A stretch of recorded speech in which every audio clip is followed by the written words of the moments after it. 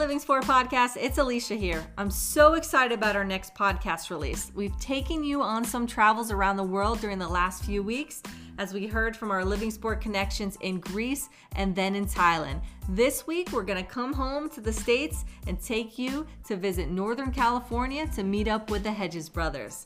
Max and Zach Hedges are currently a dynamic duo when it comes to young sport professionals. They are currently digging in and making sure they make their mark in the industry. How do they do that? Simple, by performing and giving their all each and every day. Max and Zach have different takes on the industry. Max works as the coordinator of SBL and ticket finance for the San Francisco 49ers, and Zach is an inside sales consultant for the San Jose Sharks. When you listen to this podcast, take notes from these guys. I've always been impressed by their well-rounded business knowledge and eagerness to learn. Now, as young professionals in the industry, the confidence and passion that they both exude when they talk about what they do is both exciting and contagious. This podcast is filled with tips for future interviews, advice on decision making, and how you can go from being unemployed to being flown to the Super Bowl for work in just 7 months. Let's tune in as Max and Zach provide you a look into the life of a young sport professional in the Bay Area. If you haven't already, please subscribe to the Living Sport Podcast and follow us on social at I Am Living Sport.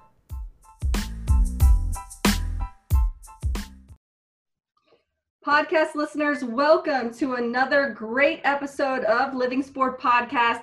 It's a family affair today with the Hedges brothers, Max and Zach, joining us from the West Coast, California. What is up, guys? Hey, Alicia. Very happy to be here. Thanks for joining us, guys. So I'm going to dive right in. It's hard enough for one person to succeed in the sport industry, but to have two brothers that have started their sport career working in professional sports is incredible. You both are all-stars and are those full package type of people. And quite honestly, I'm not surprised whatsoever about the initial success that you found pretty soon after graduation. So first off, congratulations to you both. And I can't wait to tell the listeners more about you guys. I'm going to put this out here. Living Sport loves twins. Okay, we have had multiple twins come on our trips over the years, and off the top of my mind, we have you guys, which were our first, Milan 17 and Milan 18.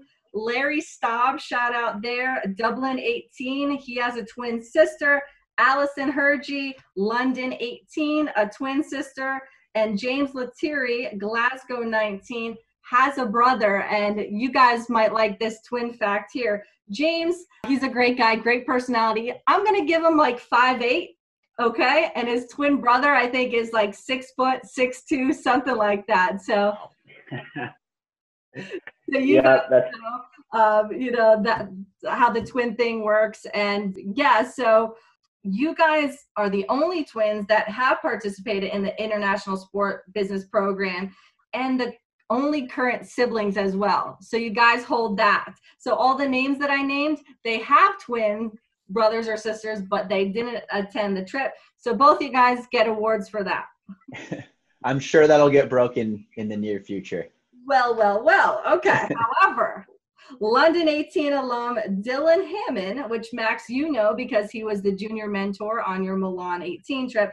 His sister Hannah is inquiring about attending a future program. So we may right there have our second set of siblings. Here we go. The title is in jeopardy. Yes, I know.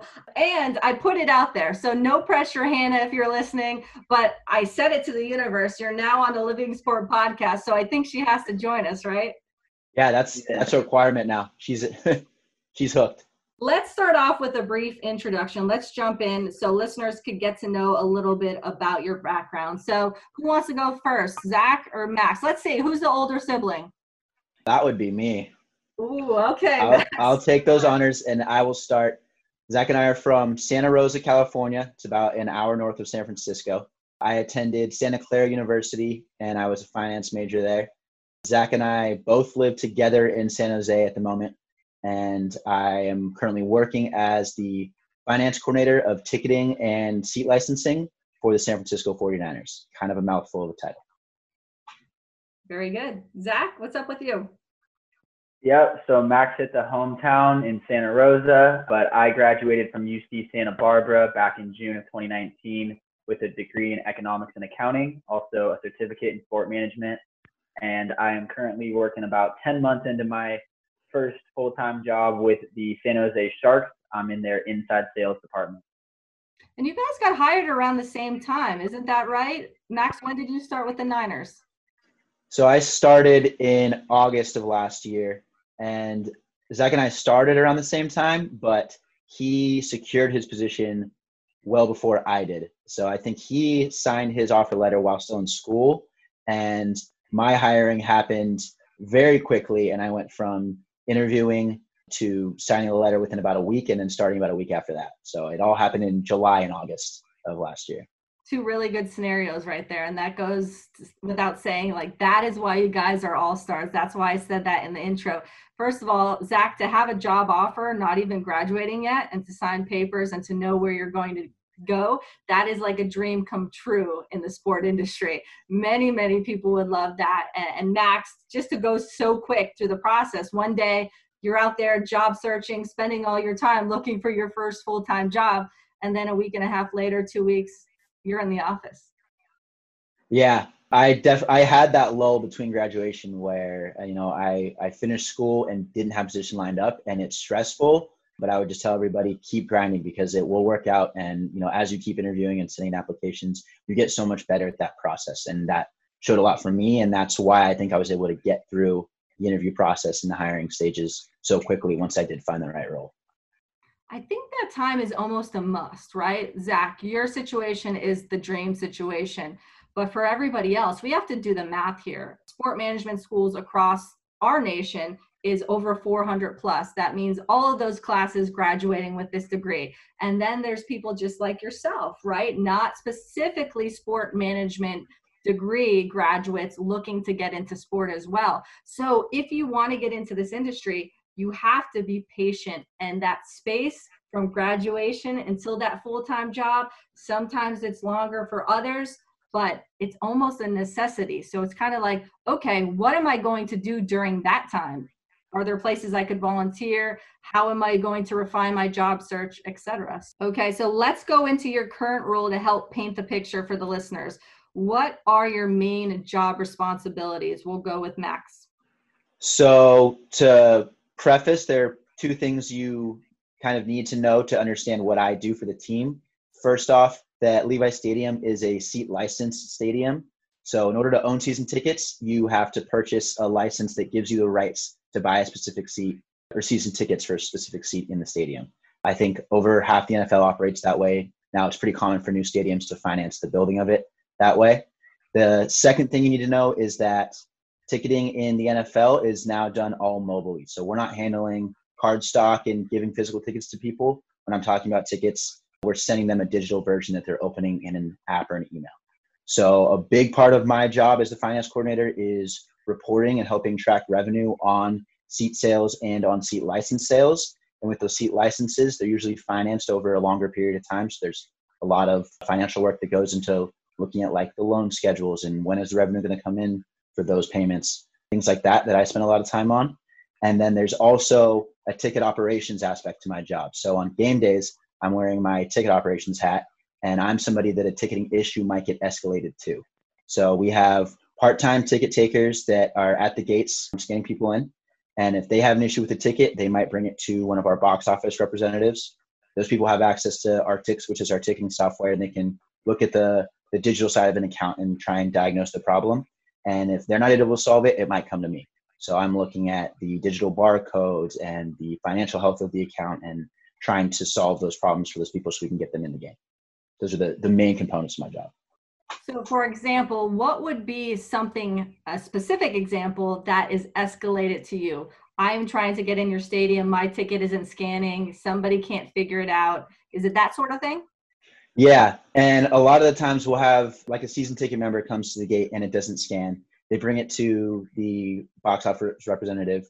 And when it gets to me, I look at the account and I realize, okay, they had a scheduled payment, but their credit card declined last month. So they just weren't able to make it. And then we take care of it there at the desk. They pay for the tickets, the account's paid in full, and they're ready to go in. We also have a lot of issues with people transferring tickets. So you can buy a digital ticket, and since you don't have that card stock, you can't hand it to the person. We have a system where you can transfer, but if something goes wrong in that process, that's something that I can look at, diagnose, and take care of.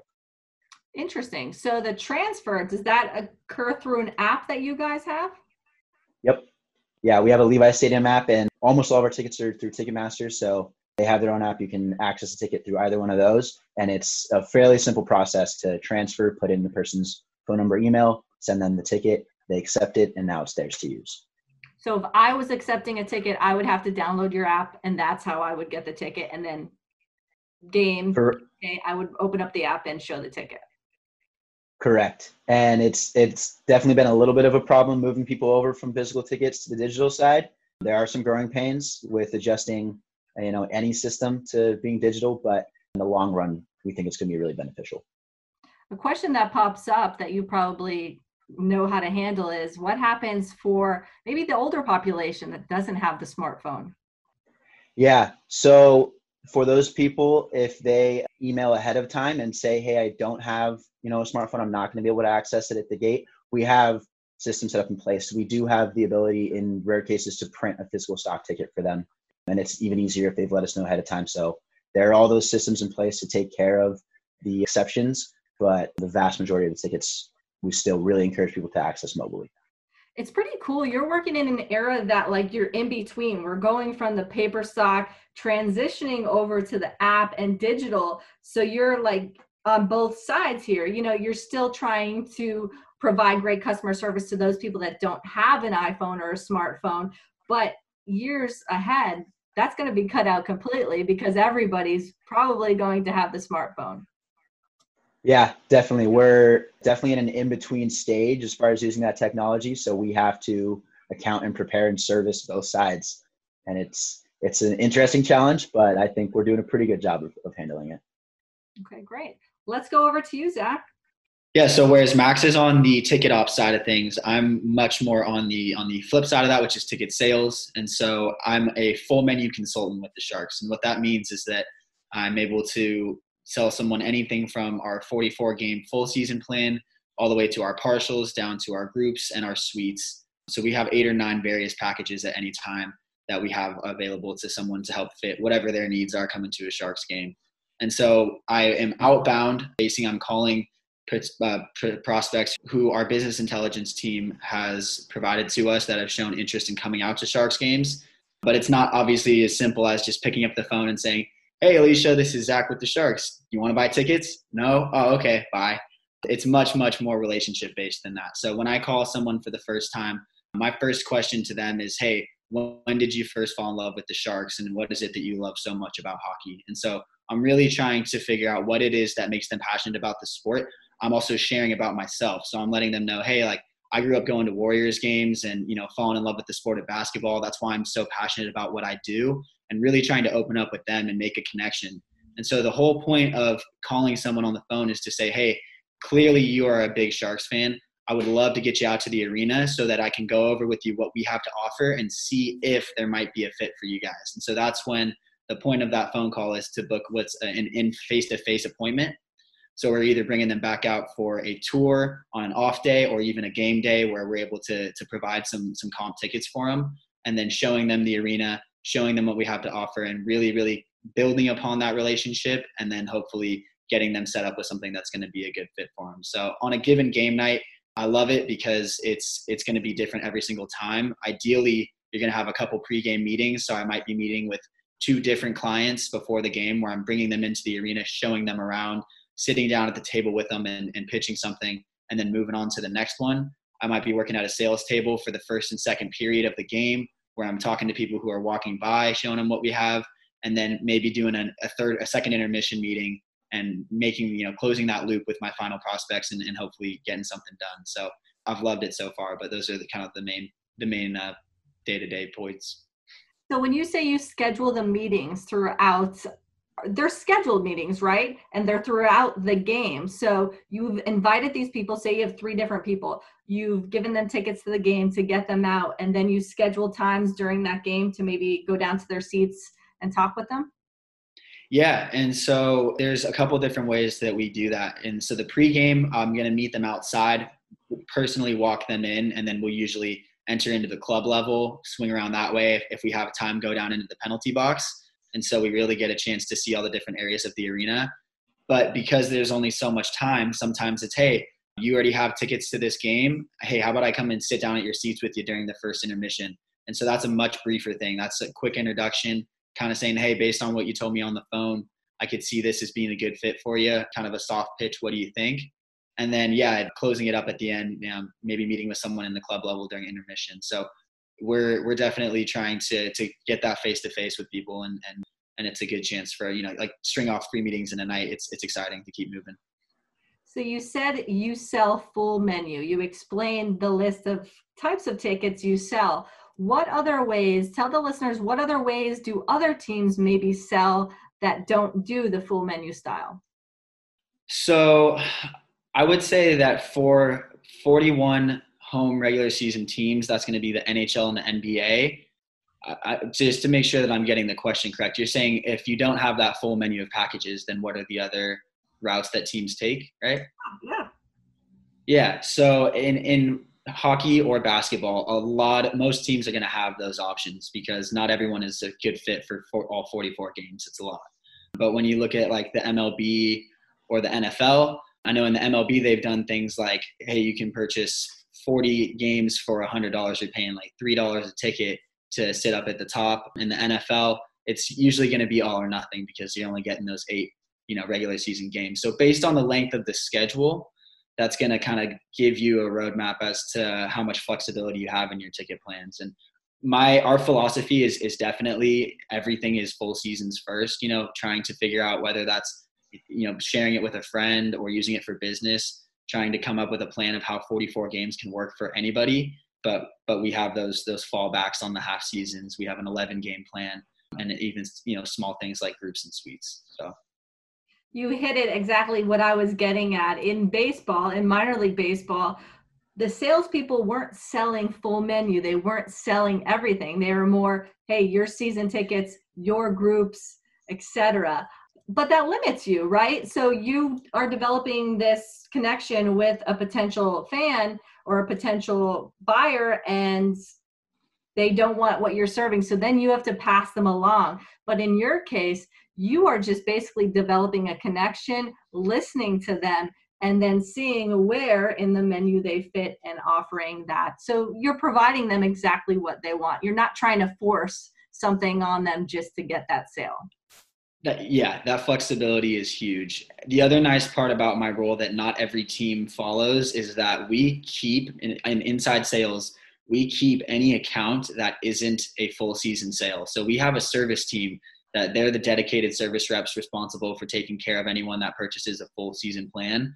But anybody who I sell a half season or a group or a suite, anything smaller than a full, I'm able to keep, I'm able to service them. I'm able to continue to be a resource for them. And then when we come to renewals, I have the first chance to get them to purchase something else for the next season. And that would go into my, my commission plan. So it's really nice to have that, to be able to build a relationship with someone throughout the whole season and not have to pass them on like some teams do. So that's a really important question for people to ask when they're interviewing for a sales position is what do I get to keep and what do I have to pass on to someone else? Great advice. All right, Zach, you are in the NHL. Max, you are in the NFL. Who works more hours? I think it depends on the time of year. Yeah. So we both have game day responsibilities, as we talked about. If he has 3 home games, I might not see him that week at all. He might be in the office the entire time. And then in my case, when we have games, I'm there. And then especially when I experienced the playoffs this past year, there's a lot of extra work that goes into that. And you have such a short amount of time to gear up. So leading up to the playoffs and the Super Bowl, those were some of the longest weeks I've ever worked and super rewarding. But I think I had him beat on, mid-January as far as hours worked. So that's a great experience. Your first year working in pro sports, you're working with the Niners, who had a great trip to Super Bowl. Tell us about that. You said even working the playoffs, it wasn't only going to the Super Bowl, it was working all the playoff games as well. How was that experience? Yeah, seeing all of that from the ticketing standpoint was really eye-opening. And you have to gear up for games. And, when you're gearing up for regular season games, you have months and months to prepare and make sure everything's lined up. And that is not the case when you win on a Sunday and you're playing next Sunday, like we did this year in the playoffs. So it's really all hands on deck. And my role shifts even more to ticket ops in that case. There is still definitely financial reporting that needs to get done, and we track revenue and unpaid accounts and things like that. But I am way more involved in the ticket operations standpoint. And when you talk about the Super Bowl, in that case, I said that at the NFL is mobile ticketing.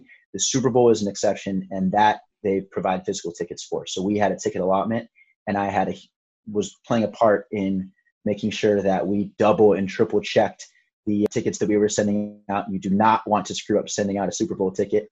Those were part of what added into the 55-hour weeks I was working, during the playoffs and Super Bowl. But it's all super rewarding. And when you see, the finished product get to go to the game, so worth it. So why do you think the Super Bowl is still using physical tickets? I think there's so many parties involved in attending. So each team gets an allotment. I don't know exactly how the NFL allots all the tickets, but I know it's not like the home team gets half and the away team gets half. It's much more complicated than that. So to get everybody on the same page with a digital system, I think would be much harder. So they say, we're going to use physical tickets. It'll be easier to distribute. And I'm not positive that's what the NFL is thinking is. That's my theory. That's my opinion on it. There's also a commemorative value to it. Like those tickets that we had for the Super Bowl, they had a really cool graphic on the front. Obviously, it says Super Bowl, it has your seats there. For the Sharks, we have the option. We are also a digital ticketing team, but we have the option to have all of your tickets printed at the beginning of the season for those who either want to keep it for the memory or they're going to share it with people very, very often instead of having to transfer. So I think for the Super Bowl, that commemorative aspect of it too is something that they're definitely thinking about when they keep it as a physical ticket. So Zach, you said when we were at the Super Bowl, our tickets. So the 49ers sent Max down, and apparently you got a guest, and you picked your brother. How cool is that, Zach? Yeah, that was definitely an all-time trip with Max, and we would always make the joke for the first couple months that we were both working. I would bring him to a good amount of Sharks games, and I got to go to the Cowboys preseason Niner game. But I'd always joke with him, hey, Max, when are you going to get me out to some other Niners games? Like, it's got to be a two-way street. I've been taking you to all of these Sharks games.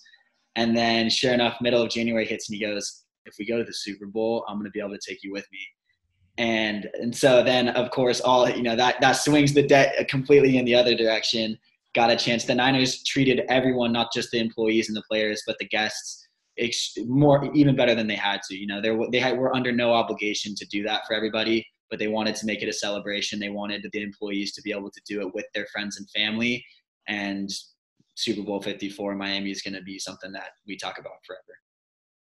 That's just an amazing story. I first saw it on social media. So I was thrilled that Max got the opportunity to go to the Super Bowl because not all teams do that, right? Not all teams would fly out their employees to the championship game. But then I saw a picture of you, Zach, and it just, it's everything I would expect that you guys just take the experience on together. So it was really cool seeing that. Yeah. Another joke I like to make was that I went somehow from not having a job to 7 months later being flown for my job to the Super Bowl. And I'm incredibly lucky to be able to do something like that. Yeah, it was an all-time experience. You must be doing something right, Max. All right, Zach, how about the Sharks? When are they going to go to the Stanley Cup? 2016 was the closest they ever got. And losing to the Penguins was a tough one. I don't know if you're a Penguins or Flyers fan out there yourself, Alicia, but they had a down year. We don't try to cover that up at all. And so our GM Doug Wilson has definitely expressed injuries as well as just lack of performance were both a part of that. And so the chance we're looking at this as a silver lining, this pause in our season, getting the last 12 games canceled. So our guys Tomas Hertl and Erik Karlsson have both been healing up. And so we think that this is going to give us a good chance to regroup and come back for a strong 2020-21 campaign next year. So this brings up an interesting thought. Okay, Niners tickets made it to the Super Bowl. They're probably going pretty quick. What's your strategy selling a team that might not be winning, might not be making the playoffs as often as you would hope? That's a great question. And the thing about it is, no matter how successful your team is, fans are always going to find a way to want more. And that's how they should be, right? They want the best out of their team all the time. So whether you're a team that doesn't make the playoffs, hardly ever, or you're a team that loses in the conference finals every year, you're going to have to overcome that objection. So what we do in order, the way that we frame it, which I completely agree with, is you're selling an experience, right? Every time you go to a sports game, it's the anticipation of not knowing what might happen. You're watching professional athletes who are the best in the world at what they do perform, no matter whether it's a win or a loss for your team. So we try to really, really paint that picture for people and to stress the fact that it's not about necessarily how many wins are in the win column. It's more about who are you going to the games with, how are you enjoying that time, and getting a chance to see some competitive sports. So we're talking hockey, we're talking football. Your favorite sports, I believe, is the same one, basketball, right? Correct. Okay, so how is that working maybe outside of the sport that you grew up loving? I think that it honestly might be even better that I started outside of the NBA. So I had a chance to intern with the NBA league office. I think we'll go a little bit deeper into this in a few minutes, but getting a chance to work for your dream league, the league that you followed growing up, is a great opportunity. But starting in hockey, something that I knew nothing about, really gave me the chance to be fearless and go into it without any expectations. So when I started off, I said, I don't know anything about hockey. I had literally never been to a professional hockey game when I took the job with the Sharks. My first regular season game was October 4th against the Knights, our home opener, and I started 2 months before that.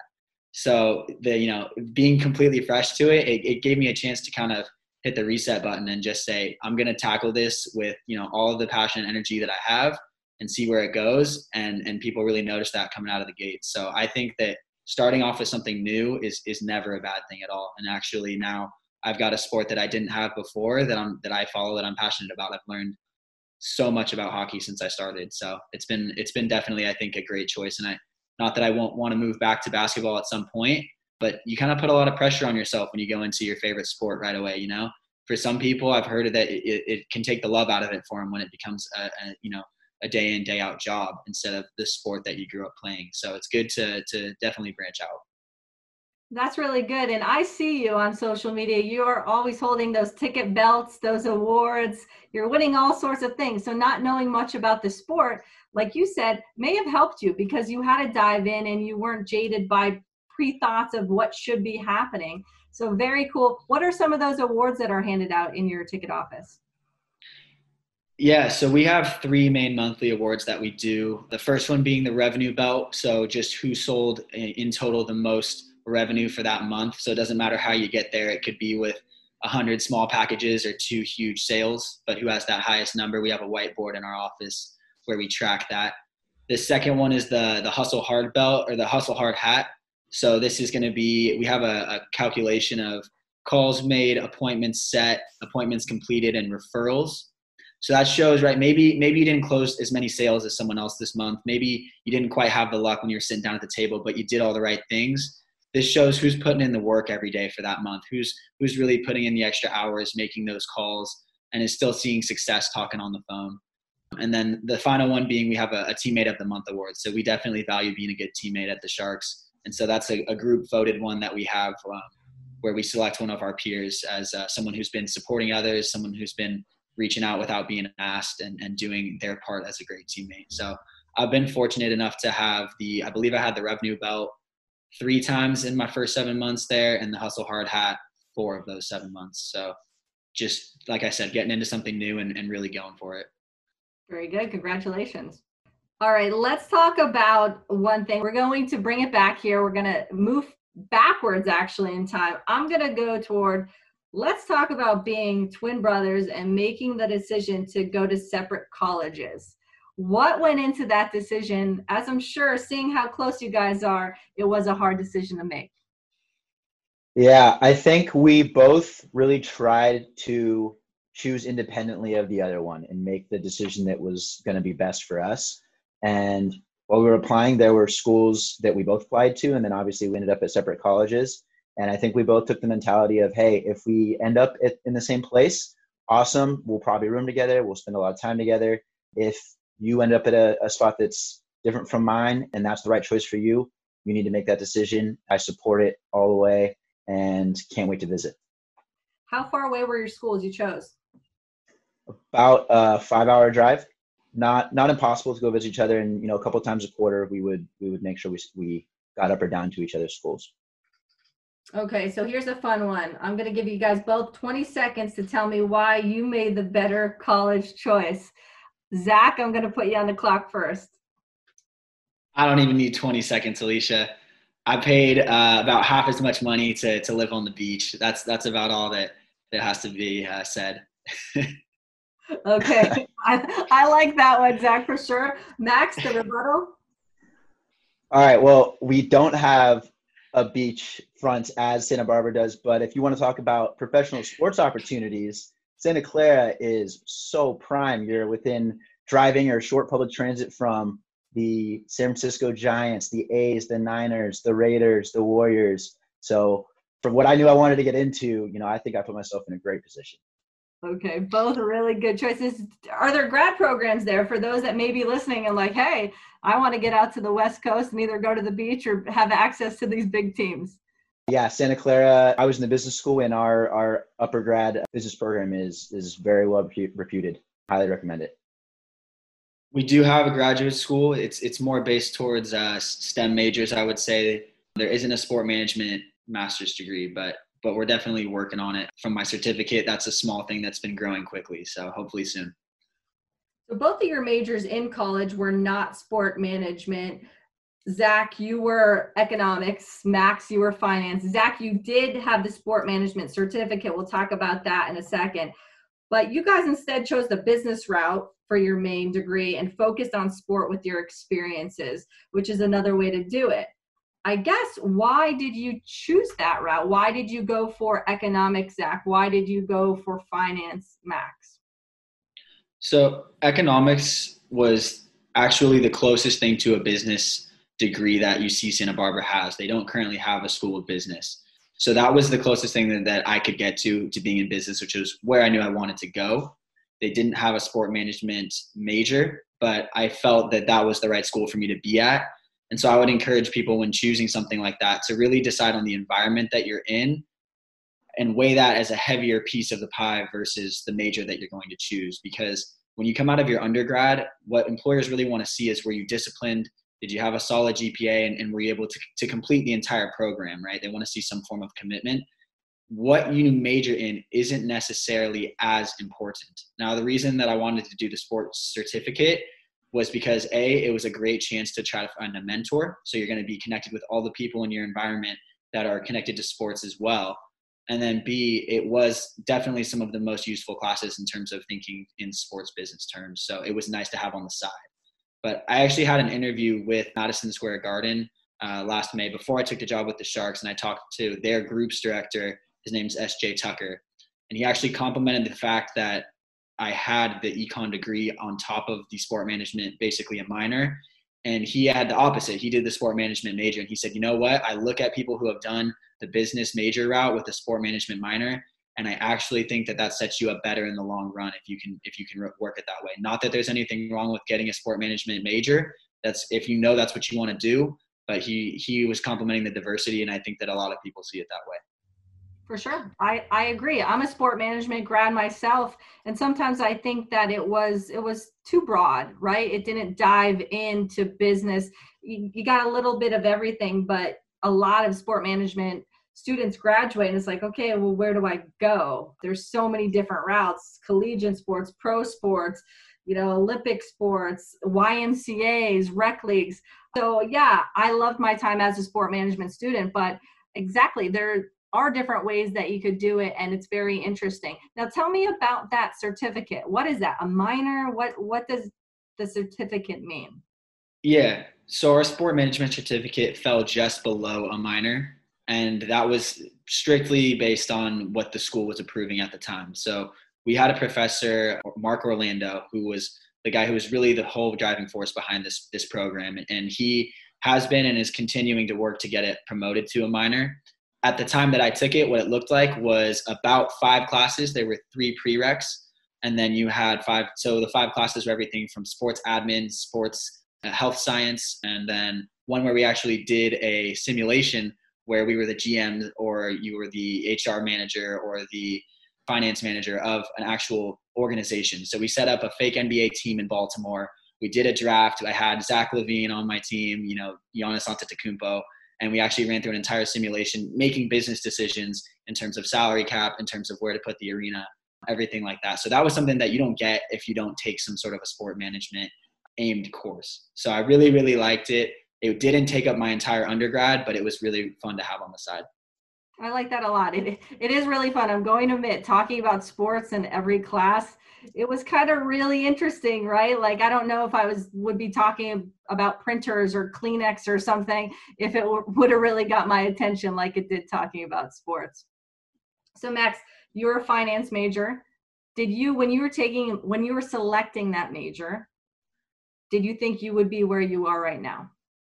Honestly, yes, this was the goal. And I actually wrote one of my college entrance essays on why I thought attending Santa Clara put me in the best position to get a job in the sports industry and end up being able to give something back that I'm really passionate about and that I love. That's sports, giving that back to other people. So that was the goal. And I definitely had some deviations along the way, but ultimately got to that spot, which I'm very grateful for. But I picked finance similar to Zach. Santa Clara didn't offer a sports management program, and I felt like it was the right location for me. I like the teaching style, but they just didn't have those sports-oriented programs. And I looked at it from the perspective of, all sports teams are going to need capital to operate, right? They're going to need money to make things happen. So even as an 18-year-old, not really understanding all the different business departments that make up the business side of a sports organization, I knew if I had skills in finance, I'd be able to help a sports team. For sure. You said it perfectly there. Every business is in business to make money, and they need people like yourself to handle that money, which is one of the most important roles there can be. And really in the sport management sector, right? I hear a lot of, I want to get into marketing, I want to get into event planning. Not often do you hear, I want to get into finance, which is a good thing because that opens up more opportunity for people like yourself that really want to get in there. Definitely. Okay, so we're talking about your colleges. What type of experience were you guys getting while in college?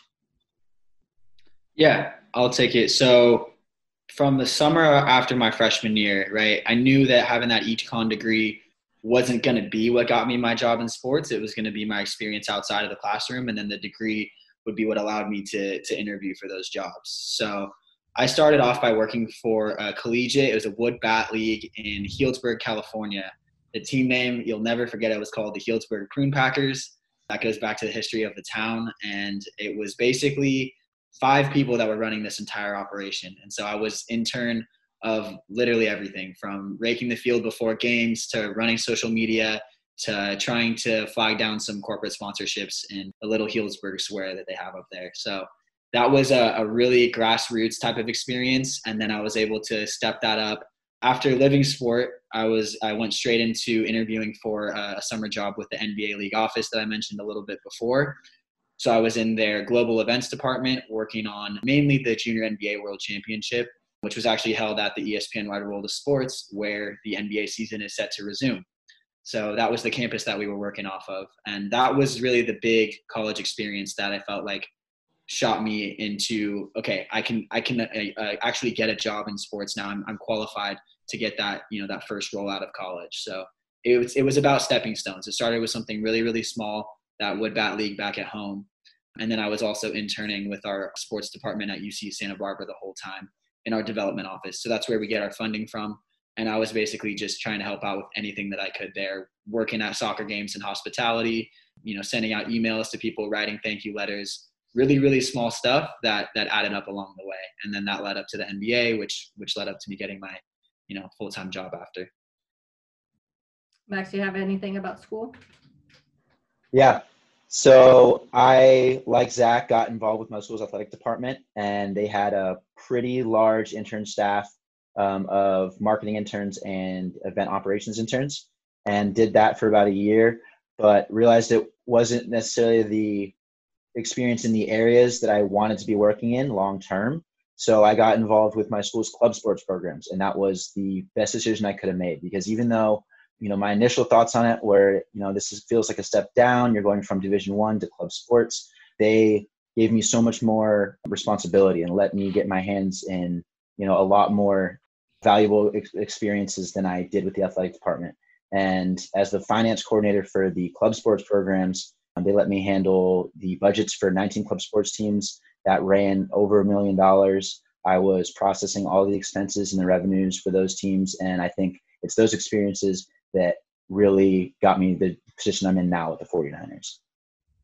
So it's funny because a lot of people want to work in pro sports. That is the goal. That was my goal, taking sport management as a major. I wanted to work in pro sports, but I have a lot of contacts in the industry that would agree. It's working in minor league sports or on campus. It's those positions that you need to grow as a professional that help you get to the pro level. And you guys are examples of that. All right, let's switch gears. Let's go to Living Sport. You guys both traveled to Milan, Italy, but on two separate programs. Zach, you found us first in 2017. It's said that a referral is the best compliment for a business. Would you agree there, Zach? Referrals are everything. Yes. So referring, though, to your family member is the most sincere version of a compliment right there. So what was it about the program that you liked so much that you recommended it to your brother, Max? Yeah, I was lucky enough to be a part of that first Living Sports trip. So, the inaugural one to Milan. And what struck me about it, at the time, I was having a really hard internal battle deciding, should I study abroad or not? I really, really wanted to. I wasn't able to fund it myself. And my parents had a hard time in justifying, spending as much as it was going to cost to send me somewhere to still just go to school for 6 months. And so when I saw this opportunity, I said, hey, look at that. It accomplishes my goal to travel. Not only does it do that, but it sets me apart from the others in my industry that are looking to get into the sports career. So when I framed it that way, showed it to my parents who were helping me make the decision, it was a no-brainer. The other part of that was that it's completely unique, right? When I saw that we're going to travel to another country, we're going to get work experience, we're going to tour the sports venues that are in that country, I know when I talk about that in an interview, no other candidate is going to say that, especially because it was so young when I got into it. So for all of those reasons, it was easy for me to recommend that to Max the next year. Now, have you used that in interviews afterwards? Have you brought up the Living Sport experience? 100%. And it immediately impacted me. Like I said, that trip was in October of 2017. And it was soon after that I was interviewing for my job with the NBA league office. And it was in the final round of interviews when I was talking to who was going to be my manager. Her name's Colleen Mullen. And she said, I see that you've taken risks. You've done things that set yourself apart from people and really taken it upon yourself to go out and do things. And I know without saying it directly, she was talking about Living Sport. It's always fabulous to hear those, because that is the reason why, there's many reasons why this program was developed, but really to help people succeed, to help people be different in an industry that is really oversaturated with people that love sports and wants to work in it. You just have to be different. And I'm so glad that it's working for not only you, Zach, but all of the Living Sport alumni out there that do bring it up in interviews and showcase what they have done differently than everybody else.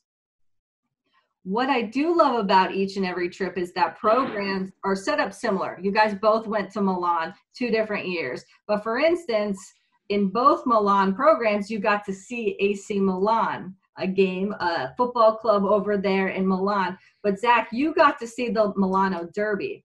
Can you explain what it was like to be at San Siro at a sold-out match between 2 city rivals?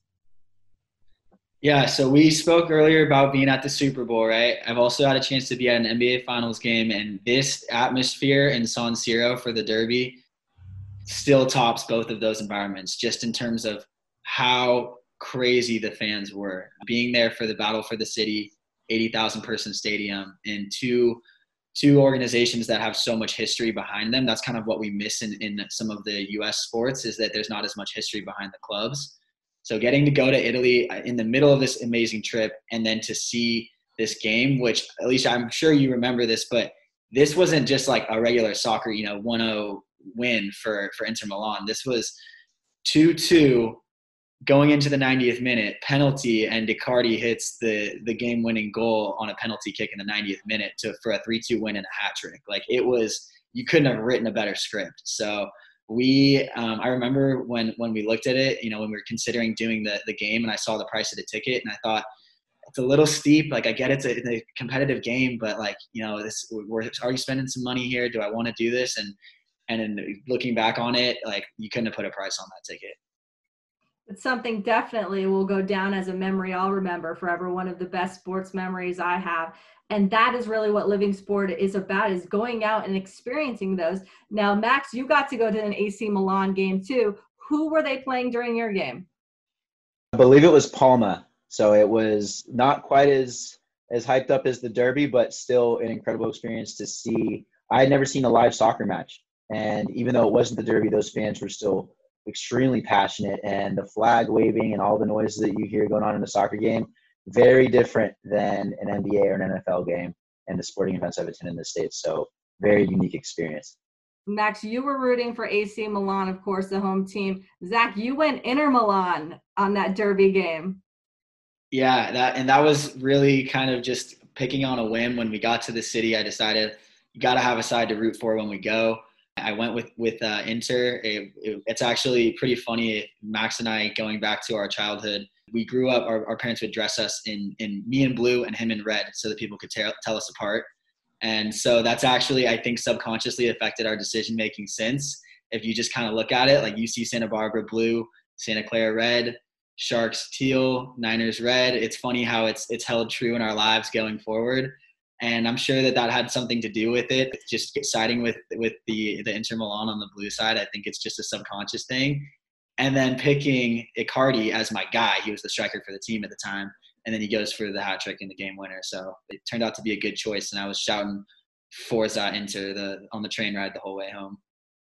That's a great story. If you guys are together and you guys both have jerseys, I want a picture. You in the Inter jersey, Zach, and Max, you in the AC Milan jersey. Yeah, we can get that. We can get that going. I still have my AC jersey. Fabulous. So when we were there, you guys both were an international cycling event, the Red Hook Criterium. What did you guys learn, and how did you grow from working an event based around a sport you didn't know much about? Now, Zach, you hit on this earlier in the podcast as well. Yeah, so I think that cycling, I literally knew nothing about it going in. It's similar to hockey. And one of the things that struck me the most was I had no understanding of how big the following was. Like, when we rode up to the site 2 days before the race to start setting up, and I'm looking at, we're on the fringe of Milan on the side of a small college campus. And I'm like, you're telling me that we're going to put on the last stage of an international cycling event here with 10,000 people?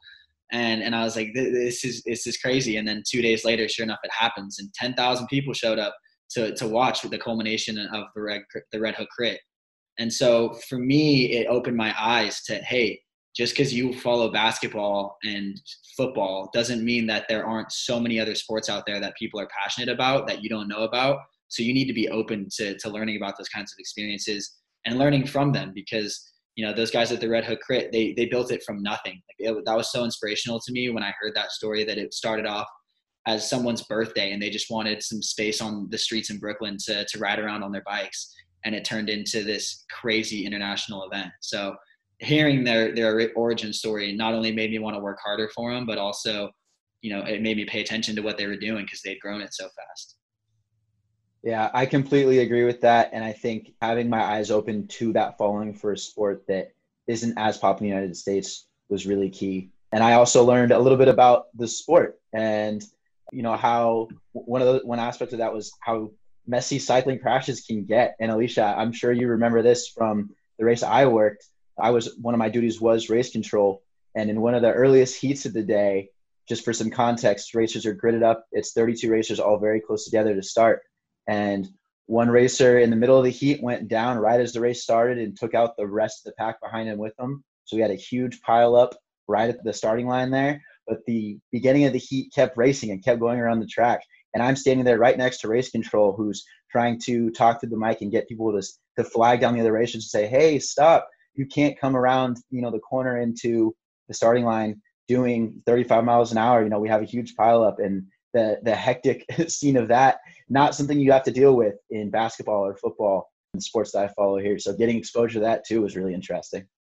It is. I thought the same thing when I got into cycling. And for those that don't know, you have a moto leading the lead group. So not only were these bicycles coming and into a crowd of other cyclists that fell over, you have a moto too. So I think what happened is the moto wasn't getting the communication from race control that there's a crash. Technology, we deal with technology hiccups all the time. In this case, it had a major impact on the race itself. And could have been really bad than what it was. But who knew cycling was such a kind of a contact sport? So you both now interviewed and were successfully hired by professional sports teams. Why do you think you stood out to get the position? Help other people maybe get in that mindset of what they have to do to get a shot.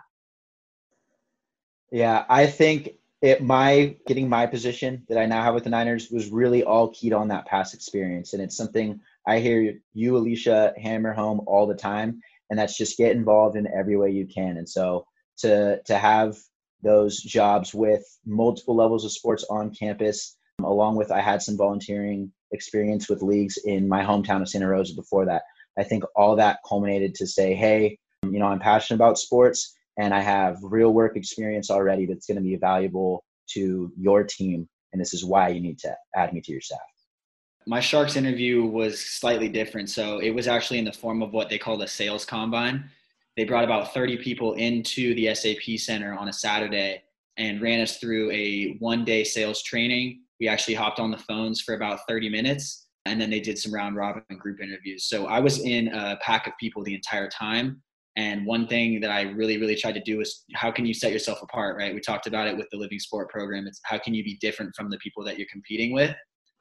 So my advice would be to don't necessarily just say what everyone else says or what you think the interviewer wants to hear. I was asking questions the whole time, trying to challenge them. Where do you guys see the ticket sales department going? What are some of your goals? Where are some of your shortcomings right now?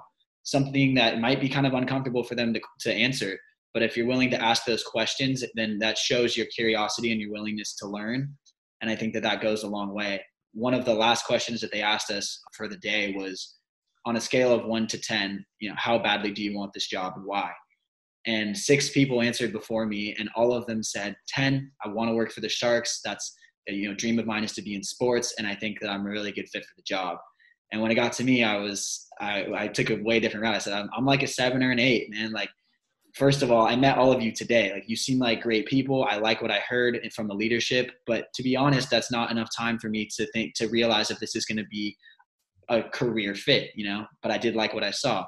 On the other hand, my goal is to get into sports, not necessarily sales, but I think I could be good at it. So there's a lot of uncertainty in me right now, and I'm excited to go along with it and see where it goes, but I'm not going to say that I'm a 10 out of 10 ready to do this, like there's definitely, you got to think about it and weigh the options. So that definitely, when I said that, everyone else looked around and they're like, oh, like, okay, so maybe we don't all have to say 10. And so I think that setting yourself apart in ways like that, and not just saying what you think they want to hear, is what's going to, help you be yourself and ultimately get the right job for you. Fantastic story right there. Thank you for sharing that, because you don't have to be like everybody else. And you were real, you were polite, you said things that made sense. And that's really what the interview wants. They want to see the person that they're going to sit next to every day, Monday through Friday, some weekends, 40 plus hours. They don't want to hear or see anything from an interviewer that's kind of not true, or something that they're not going to be when they're working those long hours. So very good. And you said people realize maybe they don't have to say the 10. Afterwards, did people start changing their numbers? Yeah, no one else said 10 after that. It was all 9s or 8s. Yeah. Kudos to you. Very good there. All right, we are in a historic time for sporting events right now. Zach, your season was cut short. Max, we're hoping yours starts on time, and I really, really need some NFL right now. What's the buzz in the office right now? Well, first of all, there's no buzz in the office because we're still work from home, right? It's the buzz in the Zoom meeting. But our organization's taking the approach of just trying to stay prepped in the event that we do get to play all our games, and that's our sincere hope. And we really don't know what courses of action we're going to be taking right now. So we're putting contingencies in place in case we have to play a few games without fans or in case games get canceled. And for our department, that looks like figuring out, how do we issue refunds to all the people that have already bought tickets if we do have to play without fans, and how do we account for any loss of revenue and keeping track of that, if we have to move forward with games and not be able to put fans in seats. But the buzz is that we really don't know what's going on. Nothing has been set in stone as far as what's going to be played and what's not. So we're just trying to remain ready for every scenario. The NHL had some promising news, a week or so ago in announcing their 2014 playoff format. So that was a great step in the right direction. The fact that we're going to be able to have some sort of conclusion to the 2020 season. And it also bodes well for the idea of being able to start up a full regular season in the fall. Now, if anyone tells you that they know what's going to happen, they're lying, because no one knows what it's going to look like in a couple months. But the buzz in the office right now is exactly what Max said in terms of contingency plans. So right now we're prepping for, what does it look like if we can play a full 82 game season with fans? What does it look like if we can only play half? What if we're only at a fifth of the capacity? How do we decide who gets into the arena and who doesn't? What if we have to sanitize the arena at every intermission? There's going to be new regulations that come out of this. So our team president, Jonathan Becker, did a great interview with ESPN a few weeks ago where he talked about how he's been game planning for what it might look like. And he's taking a cautious approach to it and really reaching out to experts from the sports industry and outside of the sports industry, trying to paint a picture of what this might look like when we come out of it, because we don't really know right now. I know one thing's for sure. The world is ready for sports. We need something. NASCAR was great, but, I'm ready for some NFL, some NHL, some NBA for sure. Okay, wrapping up here. I do have some questions from the alumni. My last two questions for you guys are this. What about your position do you love the most? Man, that is tough because there are a lot of things I love about my job. But if I had to pick one, it would be on game day, we wrap up admission at halftime. So at the start of the third quarter, I'm able to go into the arena and watch the game. And it's not watching the game that really gets me feeling the most. It's walking on the concourse and seeing the fans and hearing the buzz in the stadium. And I'm getting pumped up thinking about it right now.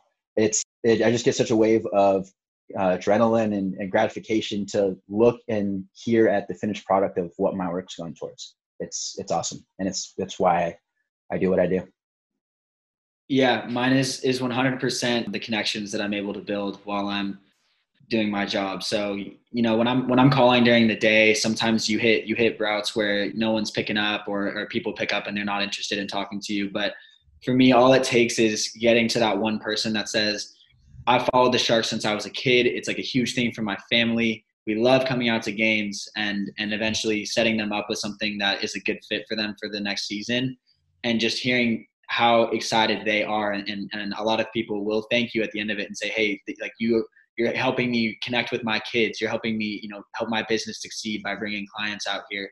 And so building those relationships with people, making those connections with people that I wouldn't have otherwise met, that are so passionate about the team, that's easily what makes it all worth it at the end of the day. We are so fortunate, right, to work in an industry we love and to be awarded with those experiences like you guys just mentioned. It's a great industry. We love it. And to be able to to be a part of our everyday, we're super fortunate. I have some questions from alumni of the Living Sport program. I put it out there that you guys were going to be on the podcast, and I have some questions from people. Two people are in the ticket world. So first question, Trey Piquel from Athens 19 asks, what do you think the sport industry will look like when your respective season starts?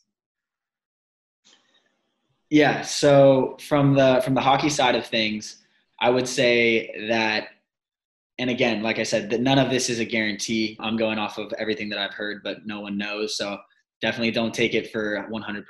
But my hope would be in a strong case scenario, right? We play this 2014 format and finish up by mid-September or late September, and that's going to push our regular season back. So the NBA has talked about restarting in December and maybe using that, Christmas Day start as actually a reset going forward. That's something that they've talked about in the past. I don't know if the NHL is looking to make a complete change in the start of their season, but for restarting this next year under the circumstances, I could see us picking up in November or December. Maybe at first that looks like I said before, a fifth capacity, right? Maybe we have 3,000 fans in the building to start off with, and then we up it every month. And eventually, best case scenario is we're able to find some sort of a vaccine or something that can help us combat COVID-19, that it's not as big of a risk. And then we have buildings opened up in full capacity partway through the season. So that's somewhat of a optimistic look on it. They could go better, it could go worse, but that's my hope, right? Is that we're able to at least see a full season and get some fans in there at some point. All right, Zach, we have a question from Jessica Martin, London 19 alumni, who is also in ticket sales. She asks, are you actively selling right now? So the Sharks, yes, we have been we've been outbound to new prospects since about mid-April, I would say.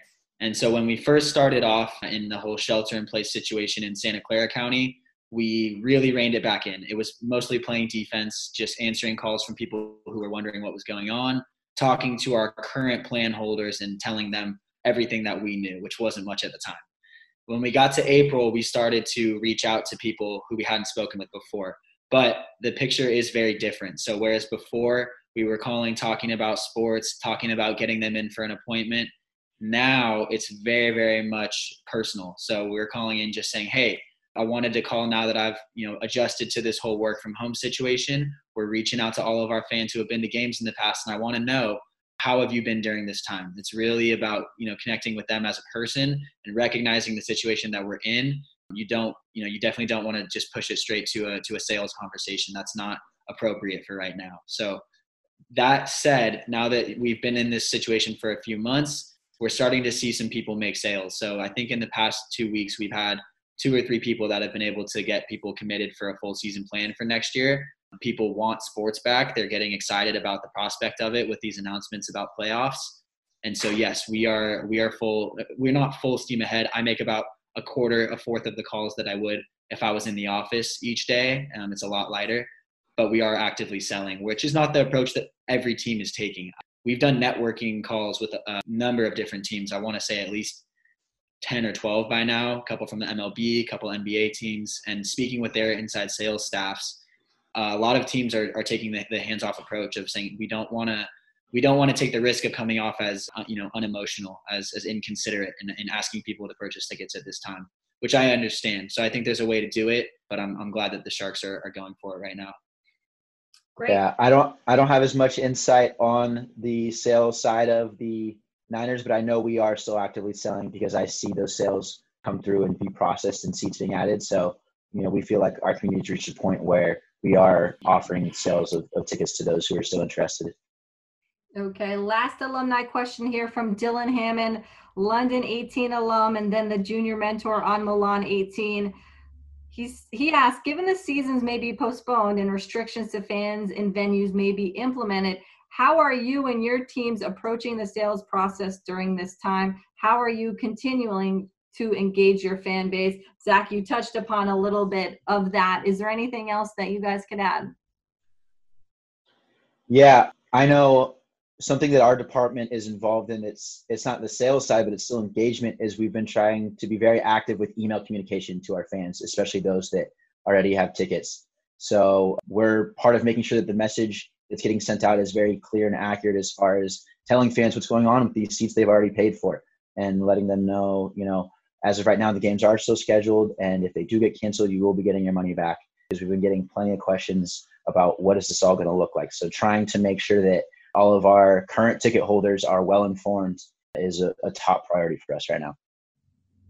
Yeah, we're preparing as if there's going to be an 82 game season just because you have to be ready for it. And so until they tell us otherwise, right, we're going to be in a position to execute that, and then we'll handle everything that changes as it does. But we've taken this pause as a chance to connect with our current season ticket holders on a more personal level and really in on the media side. So having our service team, send out personalized videos to all of their ticket holders. We've had players that have done special interviews with some of our TV broadcasters to keep some content out there, something new for people to watch. And so we've made it an opportunity to maybe get a little bit more personal than we would have in the past in a regular season, because people need something like that right now. I think creativity that came out of this time is remarkable. We had to find different ways than normal to do things, and people are creative, whether it's technology they're using or the ability to have players record videos, like you said, from their home and then send that off. There's so much we can do. And that's the way innovation, man, that's how it happens when you have a lull, when you have time to do this stuff. Because if we didn't have this time, we would have kept going as normal, right? It would have been same old, little new things here and there. But this time gave everybody, not only in the sport industry, time to really think about what they're doing, start different things, start new things, and proceed forward. So in business, a lot of good ideas come out of downtimes like this. Living Sport is in Pennsylvania. We're headquartered out of Pennsylvania. We're more on the Philly side than the Pittsburgh side. So Philly, which is the city of brotherly love. So let's end this podcast with just that. I want you guys to do a business pitch for your brother. And what would you say about your brother to a prospective employer? I'll go first. So Max is an extremely hard worker who doesn't let his goals stop him. And what I mean by that is if you tell him to do something and he accomplishes it and has the ability to go further, he will. Last November, he actually ran a half marathon and set himself with a goal of running a 7:35 average mile time. And he crushed that with, I believe it was around a 7:10. So he does it, whether it's in the office or in his personal goals, right? He's not going to let those limitations stop him just because you give him a goal. He's willing to crush it. And I think that his passion for business analytics as well as information systems is something that's going to be useful to your business and something that you're going to want in your company. And he's also the second best looking twin in his family. Oh, you were doing so well. I appreciate the pitch, though. The sales skills really showed there. And my pitch for my brother would be that he's an extremely charismatic person. He is not afraid to talk to anybody or a group of any size. And he's extremely, quick on his feet.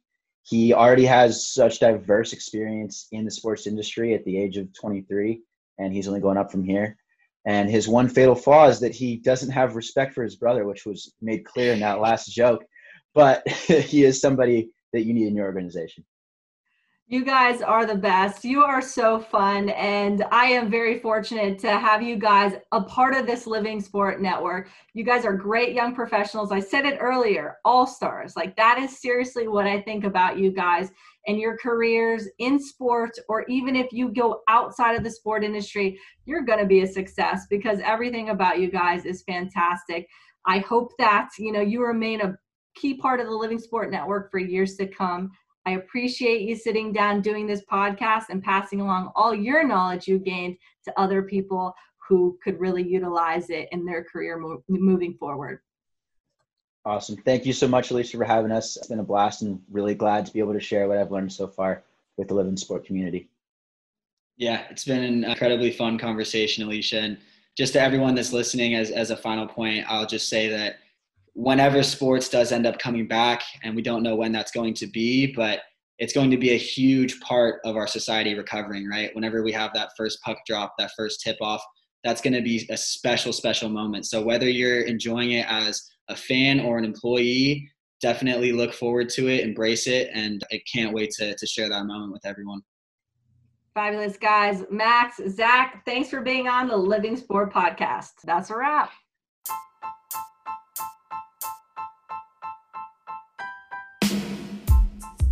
Hey guys, thanks for listening. If you haven't subscribed yet, please hit that subscribe button and share this podcast with your friends. Our goal at Living Sport is to help all young professionals succeed in the sport industry, especially through the Living Sport International Sport Business Program. This program provides students with an opportunity to experience the world through sport. If you're interested to learn more, go to livingsport.com. Have a great day, guys.